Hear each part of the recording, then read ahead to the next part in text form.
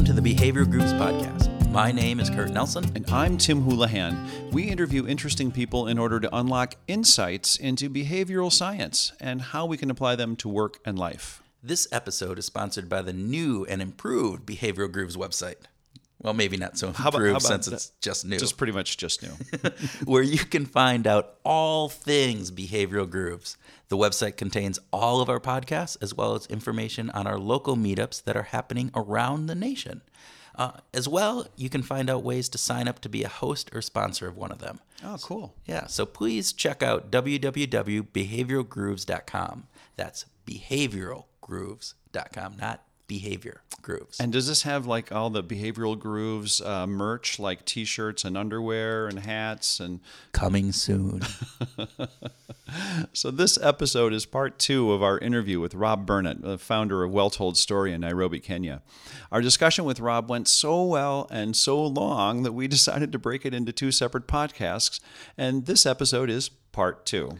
If you haven't listened yet, part 1 covers the creation of Shoe Jazz, the Nairobi-based graphic novel or comic book. Shoe Jazz means hero in Sheng, the slang spoken by Kenyan youth. If you haven't yet done so, you should definitely check out part 1. Part 2 begins with a Seth Godin story and gets into sociologist James Coleman's working model on how social change occurs, often referred to as Coleman's boat. Rob brought it up as a way to recognize the power of every individual's behavior on social change. Rob also detailed some research projects he's embarked on with Tulane University and Cambridge University and how they're gathering data from social media posts to measure the change in teenage attitudes toward unprotected sex.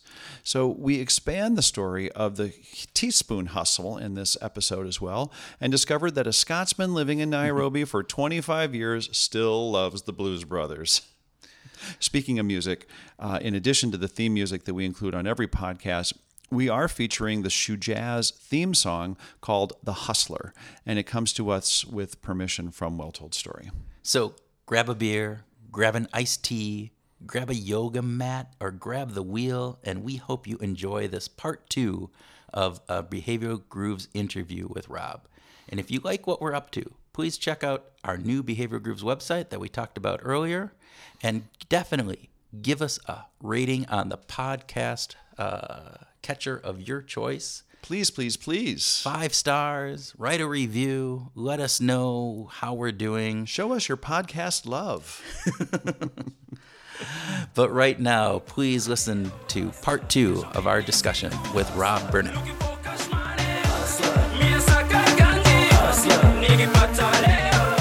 So I was reading Seth Godin recently, the US marketing guy, who I admire hugely. And he has been talking a lot about this idea that people like us do things like this. So this is this idea that as consumers, as we make purchasing decisions, what we're asking subconsciously is, do people like me wear jeans? Do I? I'm, at my age, do I? Can I look around? Do people like me drive a truck, or do we drive a Toyota? Do I wear this hat? Do people like me wear hats like this? And this idea about that I'm always assessing my own position relative to the groups that I believe I belong in, or I would like to belong in, is basically the same story that that people are telling themselves when they shift from the waitress to the cashier, or from 1 tray of eggs to 3 to bulletproof, is saying, yeah, I'm in that group. And then because our media reaches 50% of all the youth in the country, suddenly this thing here becomes normal. The life that I have around me, when I've never met anyone who's succeeded. I don't know anyone who's ever made it. Oh, but actually I keep reading about people. I keep hearing about them on the radio. People just like me who are behaving a little bit differently to me. And their lives seem to be on track. So maybe actually what I thought was normal is abnormal. Maybe that's the normal. So actually what we've discovered is we're kind of retrofitting norms. We don't need to build consensus to build a norm. What we can do is establish a norm in the shape of an aspiration and share it at scale until it becomes the norm. So, and there's a model for that called Coleman's boat, which is this idea about how you can retro-construct a norm through establishing the viability and attractiveness of a behavior and waiting for people to fall in line with that, rather than building the mental preparedness that leads to a consensus norm. Well, you are a behavioral scientist. There you go. Yeah. So, Rob, what was that called? You said Coleman's boot? What was? Coleman, like the mustard, Coleman's boat. Yeah. Okay. Coleman's boat. The model looks like a boat. And Coleman, I think, was a psychologist from Yale, Princeton, one of those places. It's very Googleable.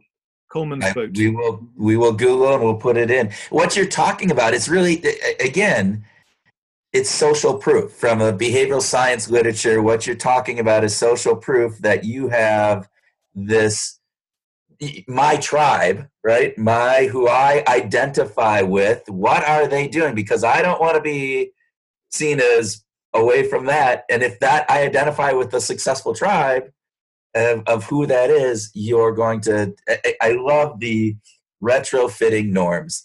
It's a wonderful term. So, well, this was discovered recently by farmers who didn't want to, who had a lot of information available to them about the challenges of weeds in the United States, and weeds that were coming into areas where they weren't really outfitted to manage them. And of course, in order to manage them, they needed more sustainable farming methods. And in order to do that, they would have to do, in their mind, they would have to change. And they said, well, we've got all the information, but we are rejecting that.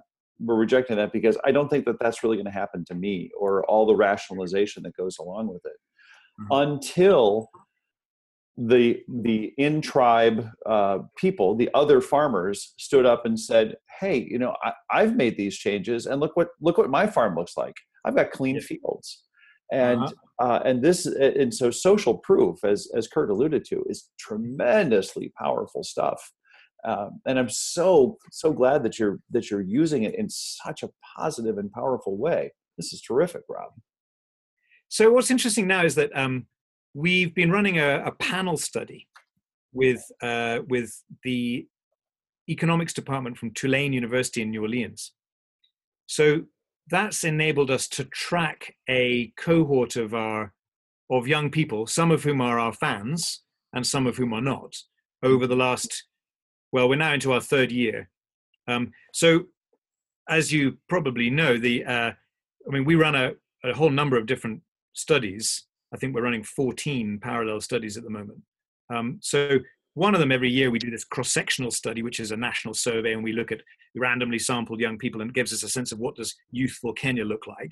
But that doesn't tell us, that can't get us to causality. That doesn't explain what our media is actually creating or not. It gives us a ratio. But when you run a panel and you're going back and talking to the same people, then you can run regression analysis. You're then in a position to be able to isolate cause and effect with a very high degree of attribution. So this panel study has allowed us for the first time, just in the last couple of months, to see very, very clearly what the causal outcomes of exposure to our media are. So what's interesting is, there's really a huge amount of data, and it's fascinating, well, for me anyway. But one of the things is, obviously, our main way of getting at contraception uptake has livelihoods innovation. So the story of Winnie and her eggs ends up as a pro-contraception story, and we barely even mention the contraception piece. We just tack it on. We call it the peel, because it's that last thing at the end. Oh, hang on, one last thing, the peel. But the main thrust of the story is, how do we give people the tools they need to economically empower themselves, and how do we give them the agency, the feeling that they can do it? So in the panel, we've looked at a couple of things. One of them is the economic fortunes of our fans. So we're looking at contraception use, which has basically increased among our most ardent fans, which is about 1 million people who follow us on social media and one other linear analog platform, we've got about an 18% increase in contraception use, regular contraception use. Wow. And what's also interesting is that, and that's only it. So the most ardent fan, about 1 million, are showing that. And then we've got another group who are not quite so ardent, who are also showing an effect, but it's just slightly reduced. So the overall effect is really profound. But what's also interesting is that it turns out that these same fans end every month with $22.7 more in their pocket than our non-fans. And that's attributable, at least there's a causal link between us and that $23. And it may not seem a lot, but the average amount of money that a Kenyan youth sees in a month is only $27. So actually, it's almost double. And it's associated with this story, this exposure to the story we're telling. So, and what gets also a bit crazy is when you think, well, it's $22.7 a month, it's $250 something a year, it's knocking on 1 million people.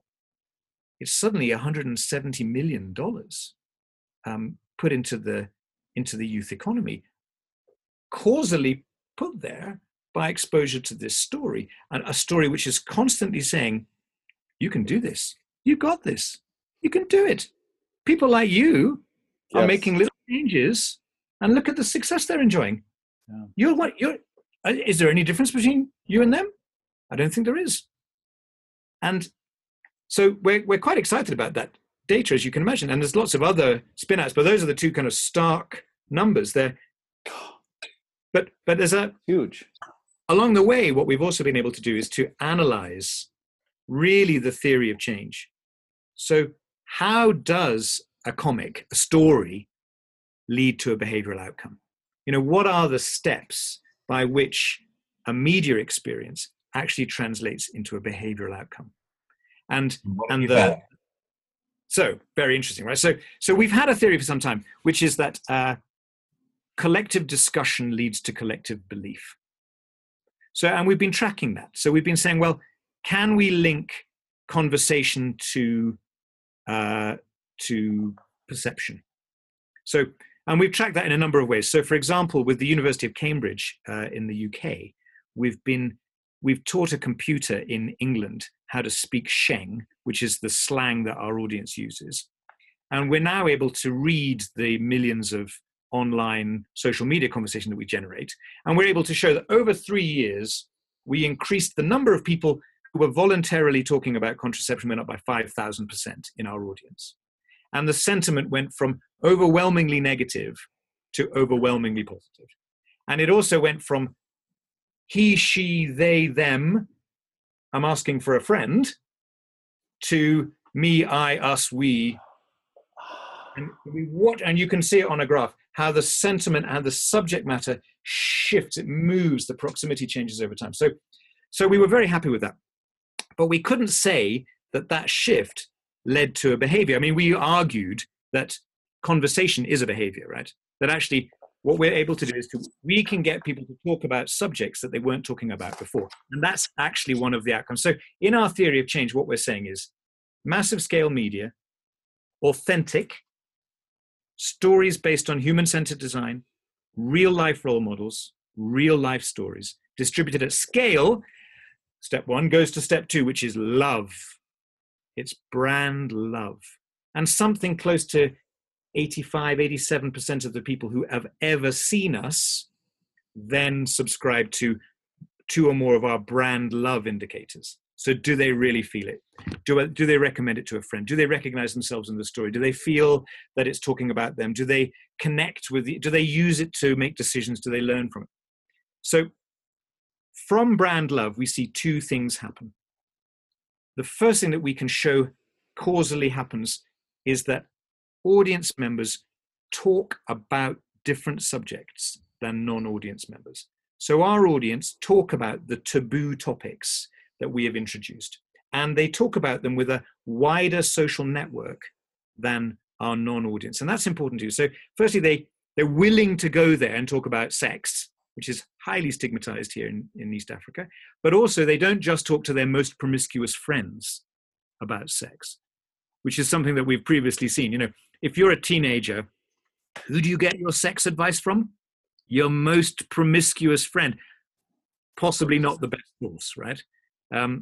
Whereas our audience talk to that person, and they talk to their auntie and their big brother and their sisters and their cousins and so on. So and then the second outcome we can see in the data is that our audience define normality differently. So we define a norm as what I think you expect me to do. Mm-hmm. So there are several different definitions of a norm, but that's the one we subscribe to. So we at all of our surveys to say, what do you think she wants from you? What do you think he expects you to do under these circumstances? So, for example, if we're back to the contraception story, is it okay for a girl to carry a condom on a date? That's a really key one. Or indeed, whose responsibility is it to bring a condom on a date? So that would be a good kind of T-junction question for us to decide what's your norm on that. So our audience perceive normality differently from our non-audience. So now we've framed a different conversation, and we can show that normal starts to be defined differently. And as a direct consequence of that, we see a behavioral change. So we now see people living out those fresh norms. So they are taking condoms on dates. They are investing in small businesses. They are saving money. They are using digital financial services on their phones. They are thinking about the future. They are more optimistic. They are voting. They are registering in the local government offices. They are innovating. They are full of agency.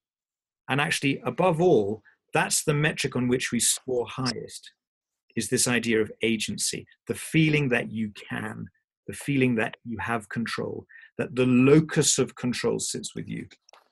And we ultimately are increasingly of the view that that is the key ingredient, and that actually people with agency make good decisions. And maybe that's all we need to do, is give people agency. The rest they will figure out for themselves. Well, and you're not trying to figure it out for them. You're abstaining from the editorial that says these are the shoulds and the shouldn'ts. We let our audience do that. We let our audience do that.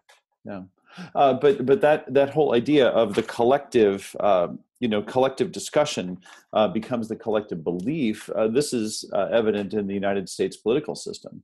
The norms have changed dramatically in terms of what is acceptable and what is not acceptable, based on the kind of leadership and the kind of dialogue that has gone on with the leadership of what's acceptable and what's not. What are the things that we're talking about? Why are we willing to talk about them? And now it happened so fast. It did. There was a great article in the New Yorker called "The New Normal," which came out in the course of last year. Perhaps you saw it. I did. The opening story was how, within a few days of the election, swastikas were painted on Jewish gravestones in Brooklyn. And yes. But in addition, the point was that they were painted wrongly. That they were neo-Nazis who weren't well experienced in being neo-Nazis. They were trying out their Nazism because they had suddenly been given, apparently in their own perception, they'd been given license to do so. There was a new normal. And a dramatic change. Kurt, what else? I have just been, this has been fascinating because, again, to every talking agency, talking, locus of control, these are all behavioral components. And so it's this experiment at a scale that is massive around concepts or ideas that are important, that I think is just, I am actually in awe. So this has been fascinating for me in all of these things. The one thing I do want to ask on just on the end, you talked about all the behavior change that you've seen and different things, but are you getting kids going to the county budget meetings? You know, the funny thing is we ended up developing a project which we call the Policy Fight Club.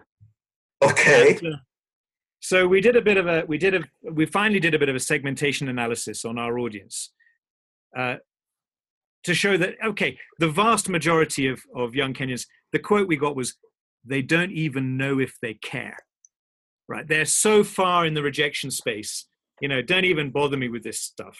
And then we had a few people who were kind of hanging near the door, but unfortunately they were like stooges. So the young people who were willing to consider going to the budget hearing, only doing so because they've got a cousin who's going to give them a contract at the end, Yeah, and then there were a couple of other segments who were cross, frustrated, and angry. So actually what we've ended up doing is we've been calling those people together into these policy fight clubs. Now, the sad truth of the matter is that our client for this work, which was the World Bank, became uncomfortable with the notion of a fight club. So we had to water it down, which is one of my great sadnesses. We have to call it a policy handshake now, which is really a retreat so we call them PFCs in our office, because a PFC, at least we know where it came from. We know it came from a fight club. But we have these events where we call local county officials together, and we recruit from our online audience the angry and the frustrated, the guys who at least have some energy to show up. And we have a debate. But we ask each side to represent the other argument. Yeah. So the local officials have to pretend that they're youth and and then we have a really engaging day. And we record the whole thing. So we film it and we document it. And so on the day, a great experience is had by all. Usually the local officials are scared when they come. Oh, and yeah. they leave friends and great things have happened. And then we take the highlights of the story and we play those back to our national audience, to the I don't even know if I cares. So to those guys, we just say every month, we go, oh, by the way, we were in Bomet for a policy handshake last week, and we had a great time.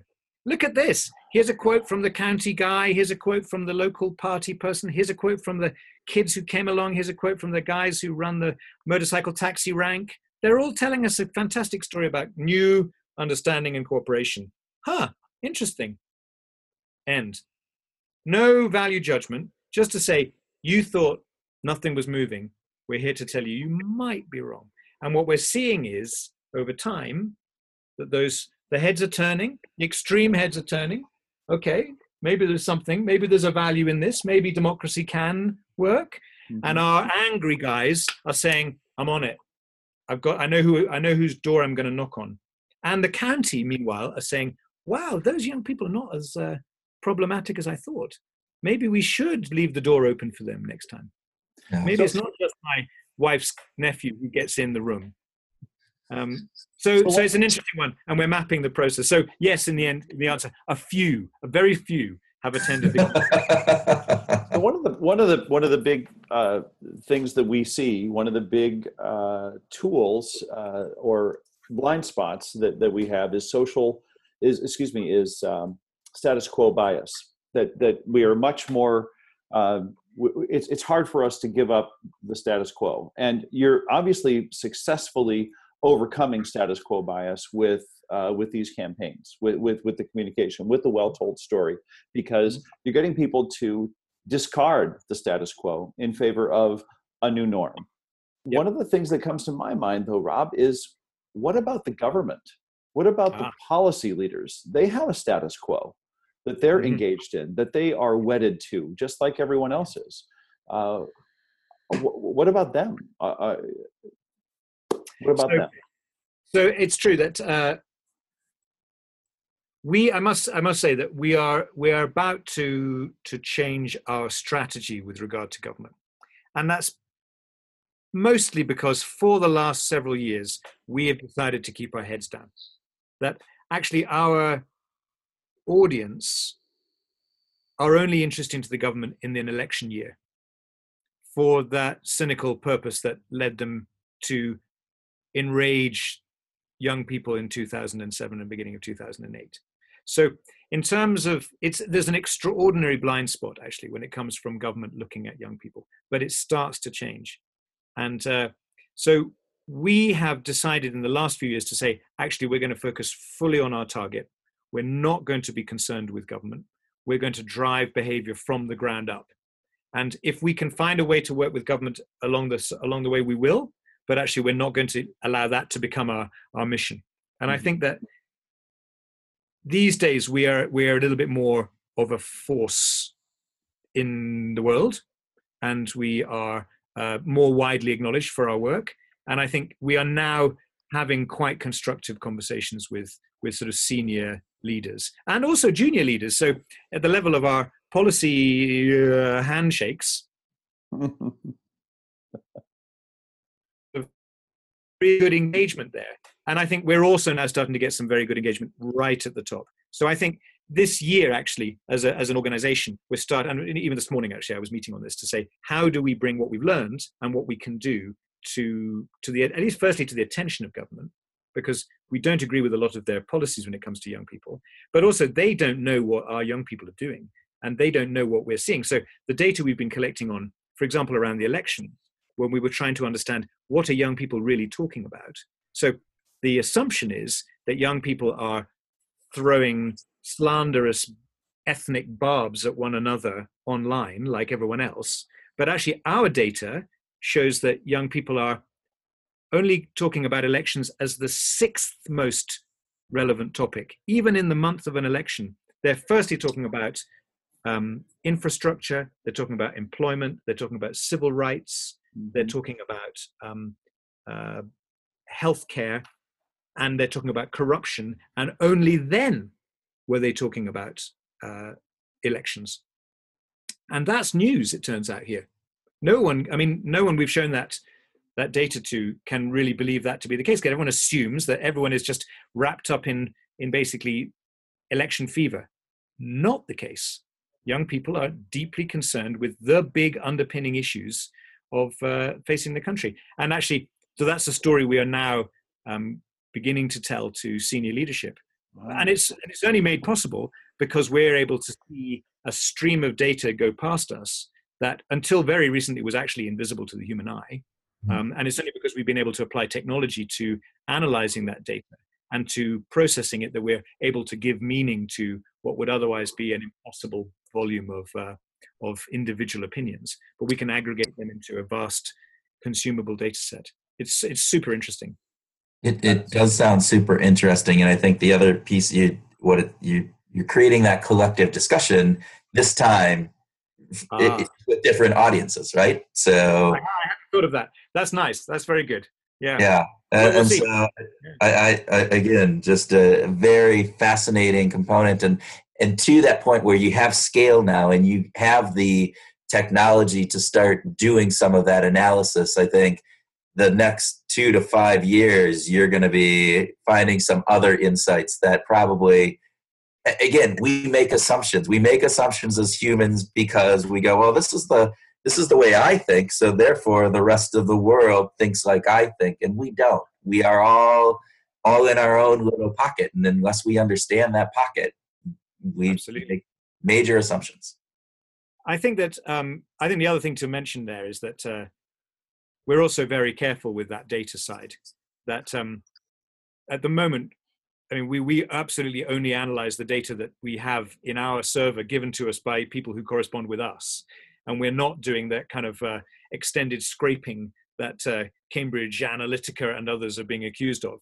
And I think we have we spent some time last year actually working on a data policy where we set out our own, what we consider to be the ethical boundaries of what we're willing to do within the kind of landscape of European law, which is the kind of the leader on that, even though Kenyan law is very, very lax on this. But we also think that that's extremely important, is that one of the things we want to be able to do in future is to allow our audience to benefit from the data that we've been able to collect. So, for example, young people find it very hard to get access to loans, to borrow money, because they have no credit history. So how can we create a behavioral trail by gathering data that people give us knowingly and enable people ultimately to take that to the bank and say, well, here's proof of who I am and the decisions and behaviors that I've been displaying over the last years. Can we present that in a format that allows the bank to give them credit terms. And it looks like they will. So we're quite far down that discussion. So we're working on an API with a microfinance bank that will enable our audience to access funds based on their data trail. That data trail, though, is a social media data trail. Where's the data trail coming from? So is it self-reported, or is there any objectivity with it? This is fascinating. Well, it's self-reported but it's also quite bias-free, because it's spontaneously generated social media exchanges. So a bulk of it is what people have said when and how and to whom over a long period, with us in the conversation.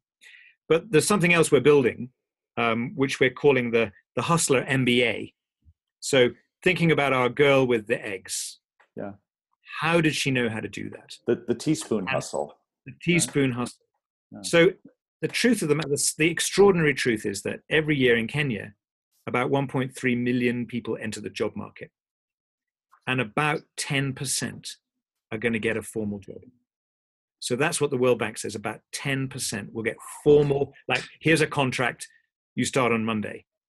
Everybody else is going to be in some form of informal employment. Many of them are going to have to hustle. They're going to have to figure it out for themselves, how they're going to stay ahead, how they're going to keep their heads above water. So our girl Winnie came from rural. She ended up in the city. She's on the bones of her ass. She's going to have to make it work. She figured something out. So how do we formalize that knowledge? How do we make that a community where people can exchange? So we're building this online MBA. We're calling it the Hustler MBA, where we're finding Kenya's top hustlers to teach what they know. So rather than learning it from your most promiscuous friend, as it were, you can learn it from the best, but in an entirely informal peer-to-peer way, but with online video, with questions. So what we've done is we've taken a set of different sort of formal curricula, and we've dissolved that down into some principles. And now we're documenting the hustle journeys of a whole number of very different but very low barrier to entry small businesses. And we're saying, so tell us your way of managing these processes. So how did you get inspired? Where did you just get the money from? How did you choose the location? How did you choose the hustle? How do you treat your customers? How do you do your marketing? How do you do branding? How do you negotiate your inputs?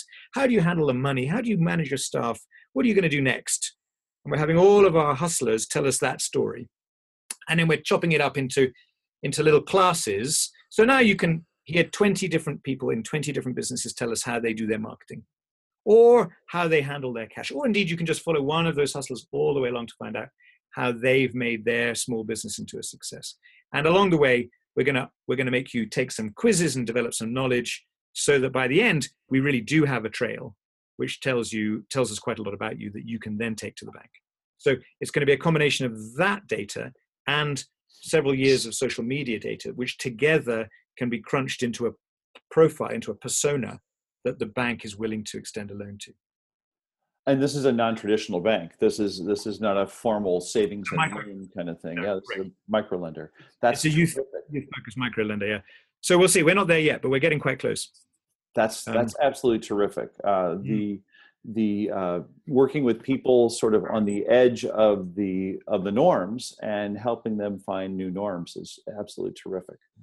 Well, we should probably start wrapping up. Yes. So, yeah.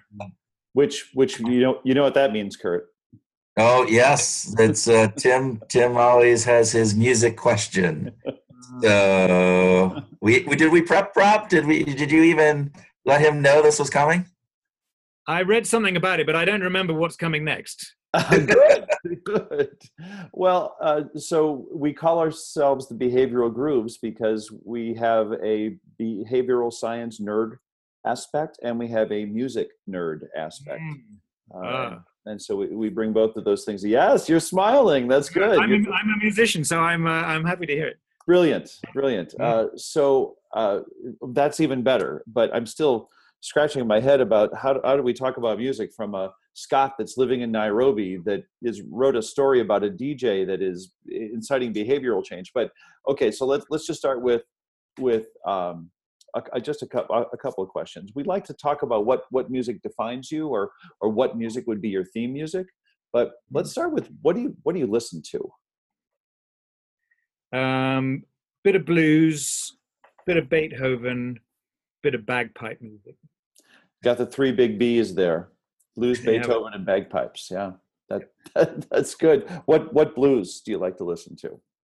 I'm a eclectic listener. I've been listening to John Lee Hooker recently. I like some really old stuff. I'm a harmonica player, so anything with a harmonica in it gets me going. Sonny Boy Williamson. The highest point of my entire musical life was playing an evening with Dan Aykroyd.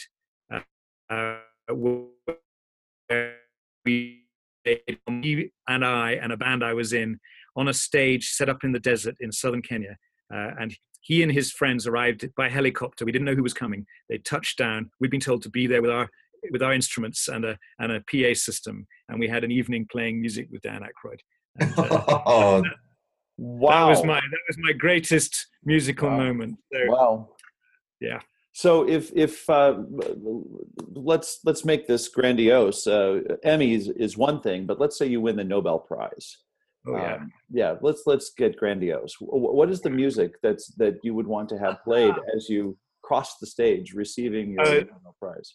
The theme tune to Shujaz, the theme tune to our radio show. Good answer. And, All right.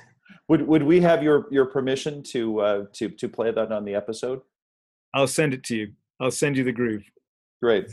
That sounds terrific. Rob Burnett, thank you so much for your time, your contributions, your discussion.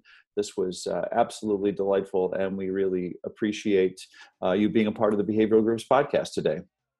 Well, thank you very much. I'm honored to have been invited. I've enjoyed the conversation very much. I look forward to another encounter in future.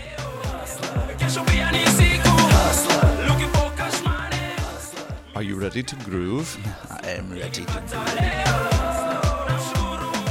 Welcome to our grooving session, where Tim and I groove on what we learned from our Behavioral Grooves interview, have a free-flowing discussion on some of those topics, and whatever else comes into our skulls. Skulls. Oh, man, it's getting more anatomical all the time. So, Tim, part 2 of our interview with Rob, what were some of the things that stuck out to you? Well, this overarching story of how a comic book is leading social change is just it's just overwhelming to me. It's such a great lesson to sort of the rest of the world, as far as I'm concerned, that we have this opportunity to, of course, we are being shaped by the media that we consume. And here, this is a group, Well Told Story is going into the market with a very intentional and carefully crafted message for their audience. And it's having these positive, powerful effects on the youth in Kenya and Tanzania. Yeah, and I want to get back to the part about how the media shapes us, because I think that's an important thing, and I think there's a larger issue that we can think about from all of us and what the media that we consume and how that shapes our ideas and our thoughts and various different things. But to go into a well-told story, I love how they're using the variety of media to really make a difference. And the components of all of the different media that they're using to shape the conversations that are happening, to change the dialogue and the self-schemas of how people think about themselves, as well as looking at that social change. So talk to me a little bit about Coleman's Boat. I know we briefly discussed it in the interview with Rob. Yeah. But help me understand a little bit more about what that contains and what are some of the aspects of that model. It went by really quickly, and I think it's a very powerful model that hasn't been discussed a lot in recent years. So James Coleman was at the University of Chicago, and what he was trying to do was track the way social change happens, and what role does the individual play in that. And so he divided into two groups: the macro change and the micro change. The macro change being sort of the social change of, say, at an institutional level, and the micro change happening at an individual level. And said that let's say that if we're starting with a social element, that there is going to have to be a micro. If there's a macro change that's going to happen, a micro element has to change as well. We have to change our behaviors individually in order for the social side, the macro side, to change. And so Coleman drew a very simple diagram as a tool to better understand how social at a macro and micro level changes. And what he ended up with was something that looks sort of like a boat. And so a boat, a boat, a yes. Viking boat, kind of not big cruiser, sailboat. What kind of boat are we talking about? This is probably more like a Japanese junk is really probably what it is. It's a modest sized boat with an equally, the bow and the back of it are about equal, and it's just a straight line across the top and a straight line across the bottom. Okay. But this micro change influences the macro change, and the macro change influences the micro change, and this Coleman's boat was just a tremendously powerful tool when he developed it, and I was really glad that Rob brought it up, so we have a chance to remind people of it, and we'll probably put a link to it in the notes, so that people can go after it. Yeah. But what did you think about what's being tracked, Kurt? I mean, the fact that Rob's got partners at Cambridge and Tulane tracking the social media access. 14 parallel studies that are going on at the moment. And I will go back to our conversation with Mike Ahern and talking about organizations and how organizations don't track or measure their sales incentives. Yes. And you look at the impact that these guys are having, and partly, I think, because they do this tracking and they do the research to understand what works, what doesn't work, what are the things that they can improve upon. And it's a great lesson, I think, for all of us to take back to our organizations, whether they be a nonprofit, whether they be a for-profit, whether they be a small company, whether they be a large company. We need to understand how what we do impacts the people that we're trying to serve. And they're doing a fantastic job with this. They really are. I don't want to let this grooving session end without talking about the teaspoon hustle, because for two reasons. One is it's such a great image, right, for us to get our heads around this idea that something so small as a teaspoonful of whatever it is, of confidence, a teaspoonful of grit gets us to the next day. And in the corporate world that we work in, I have often seen companies focusing less on the teaspoon and more on the big issues. They focus more on sort of climbing Everest and forget about, in order to climb Everest, you have to go through training and dietary changes and all kinds of things. Acclimation. You have to put one foot in front of the other just to get up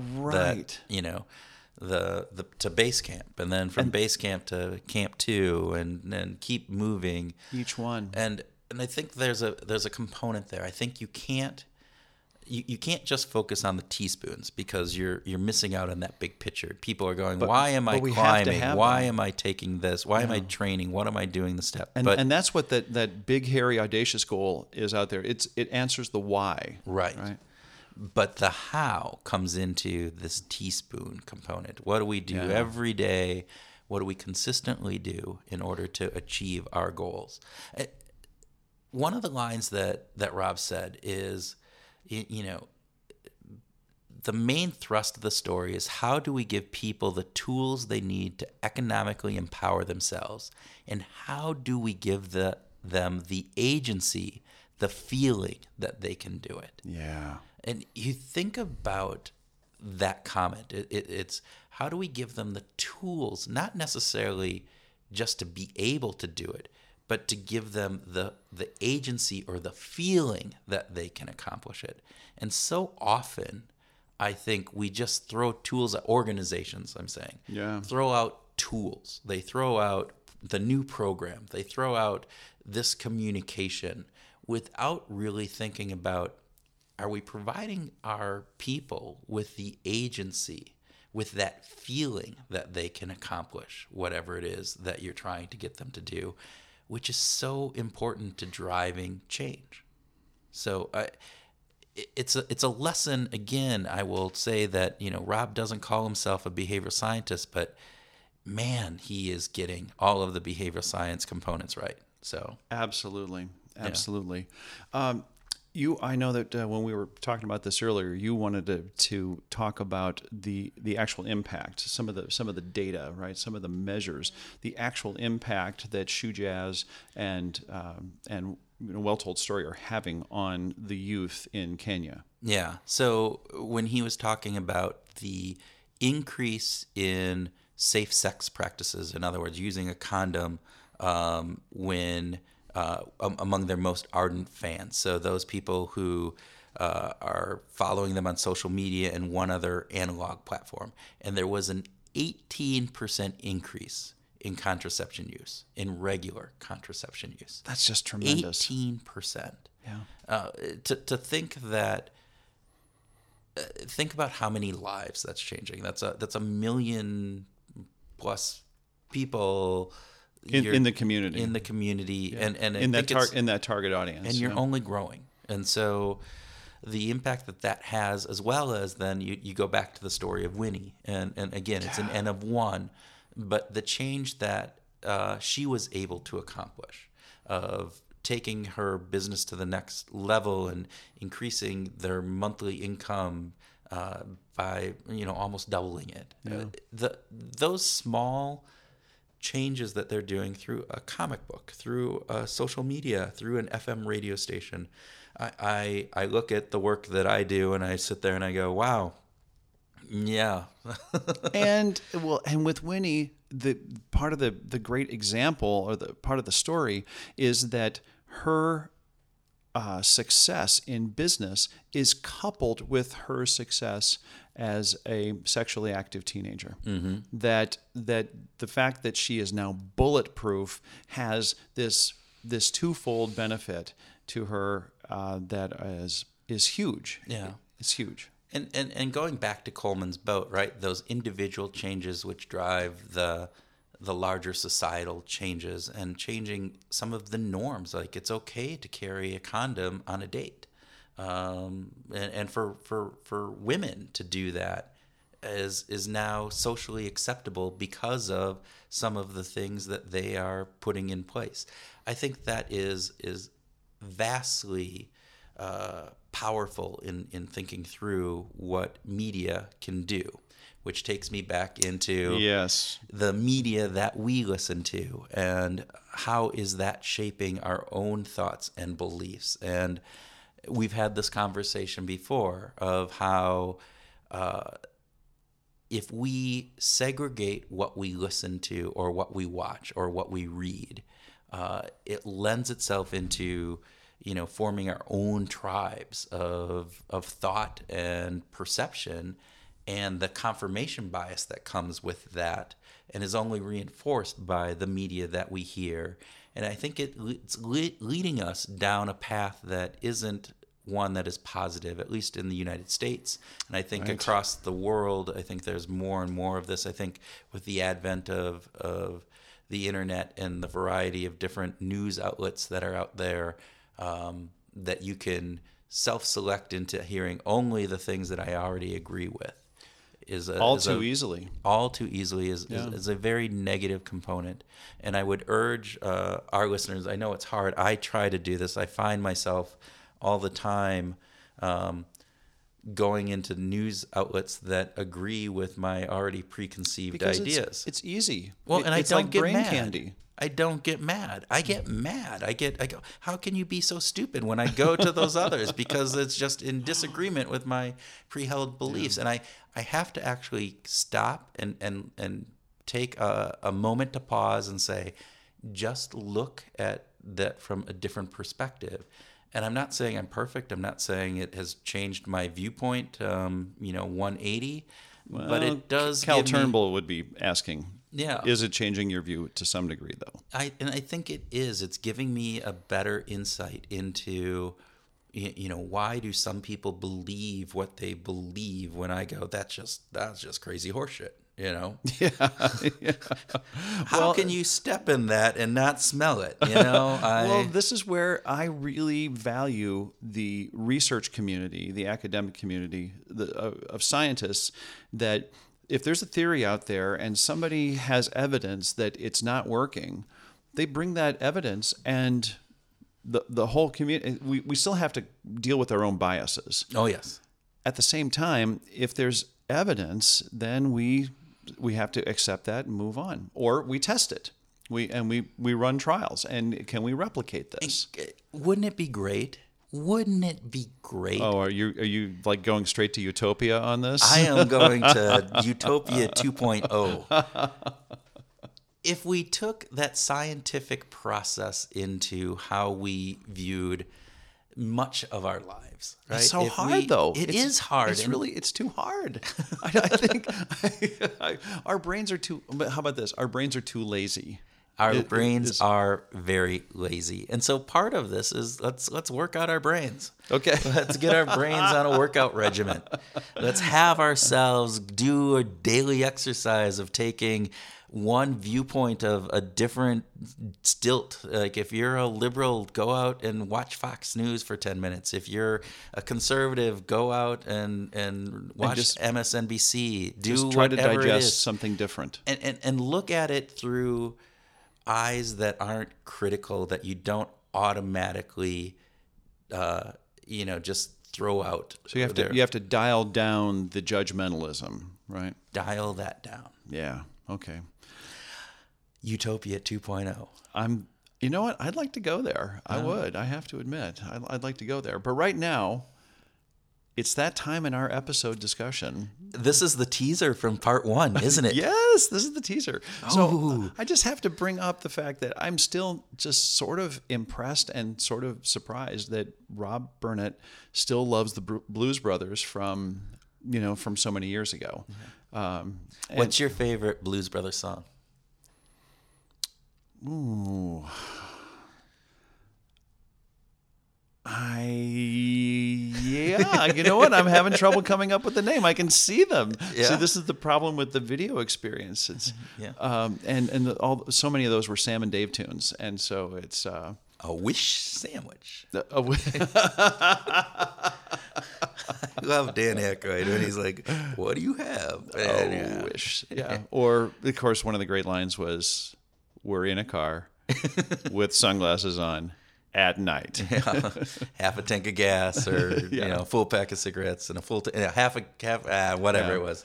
Bad on those quotes. Anyway, we're going to talk other music. Yeah. So I'm curious, since we just heard the Shoe Jazz theme song, "The Hustler." Mm-hmm. From Kenya, and this is a very contemporary thing. But what music do you listen to from outside the U.S. and the UK? Because I know that you have a lot of UK bands that you love to listen to. So I have a variety. I will go with our last one that we did. I talked about my favorite outdoor concert, and we talked about the Tragically Hip. They're Canadian. So okay, all right, okay. Canadian. It's Canadian, all right. It's okay. Canadian. There are. I could go back to my high school days and my heavy metal thing, and I listened to the Scorpions. A good German band. Yeah, German. Yeah, there you go. You have. I was introduced to a band. From Australia called Powderfinger when I was there, which is a fantastic band. Although my favorite Australian artist is Tim Minchin, who's more of a comedian than he is a musician. Yeah. However, White Wine in the Sun is probably my favorite holiday song ever. From Tim Minchin. Tim Minchin. I notice you haven't mentioned Men at Work when it comes to any of your favorite Australian bands. No, I have not entered Men at Work. What was the song that they had? What was that song there? I Come from the Land Down Under. I Come from the Land Down Under. The Vegemite sandwich. Yes. So there you go. Yeah. And then I have one last one, which is an Estonian indie rock band. Estonian. That's from Estonia. Estonia, that small country up there by Finland and Russia. And, is that part of the Balkans, or is that too far north? No, the Baltic, right? I should know this. I had an au Okay, pair so from it's the- Estonia who introduced me to this band, Oh. and I went and saw them live. And what's the at band? 7th Street Entry. Oh. It's called Ewert and the Two Dragons. Ewert and the Two Dragons. Ewert and the Two Dragons, which I don't understand because it's a 4-member band, so it's not like the lead singer and then the rest of the Dragons. I don't get the reference, but maybe it's some Estonian thing. That was like the Thompson Twins and Two Non-Blondes. Those are the name of the band had nothing to do with the band's makeup, which kind of drove me crazy personally. But they're a really good band, and I went and saw them live. I liked them. I got their album. I listened. Actually, they got a couple of their albums. So, Oh, cool. Yeah, That's cool. They're a fun band. And your non-U.S. or U.K. bands. Well, you just went on for Eva there. Holy smokes. Like, what? You're just on El Fuego. You're just on fire with the non-US based bands. But I wanted to talk about first African music. Okay. Dub is a pretty common African music, and it's prevalent around the entire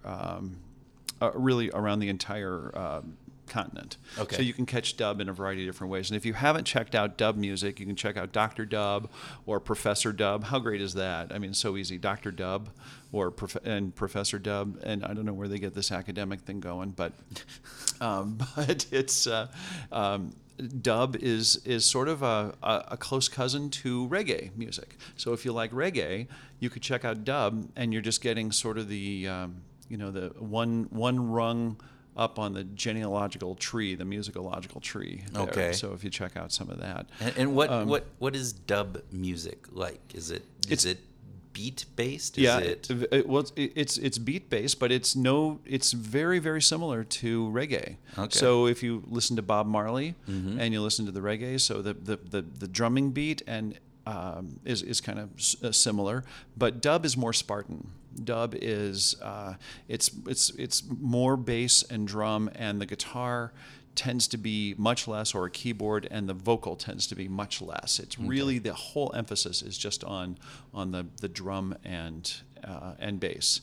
So my son listens to dub beat. Yeah, dubstep. Dubstep. Yeah. So that's an Americanization of dub. That actually comes from house music, which is totally different. That's like, it's closer to rap than it is to reggae.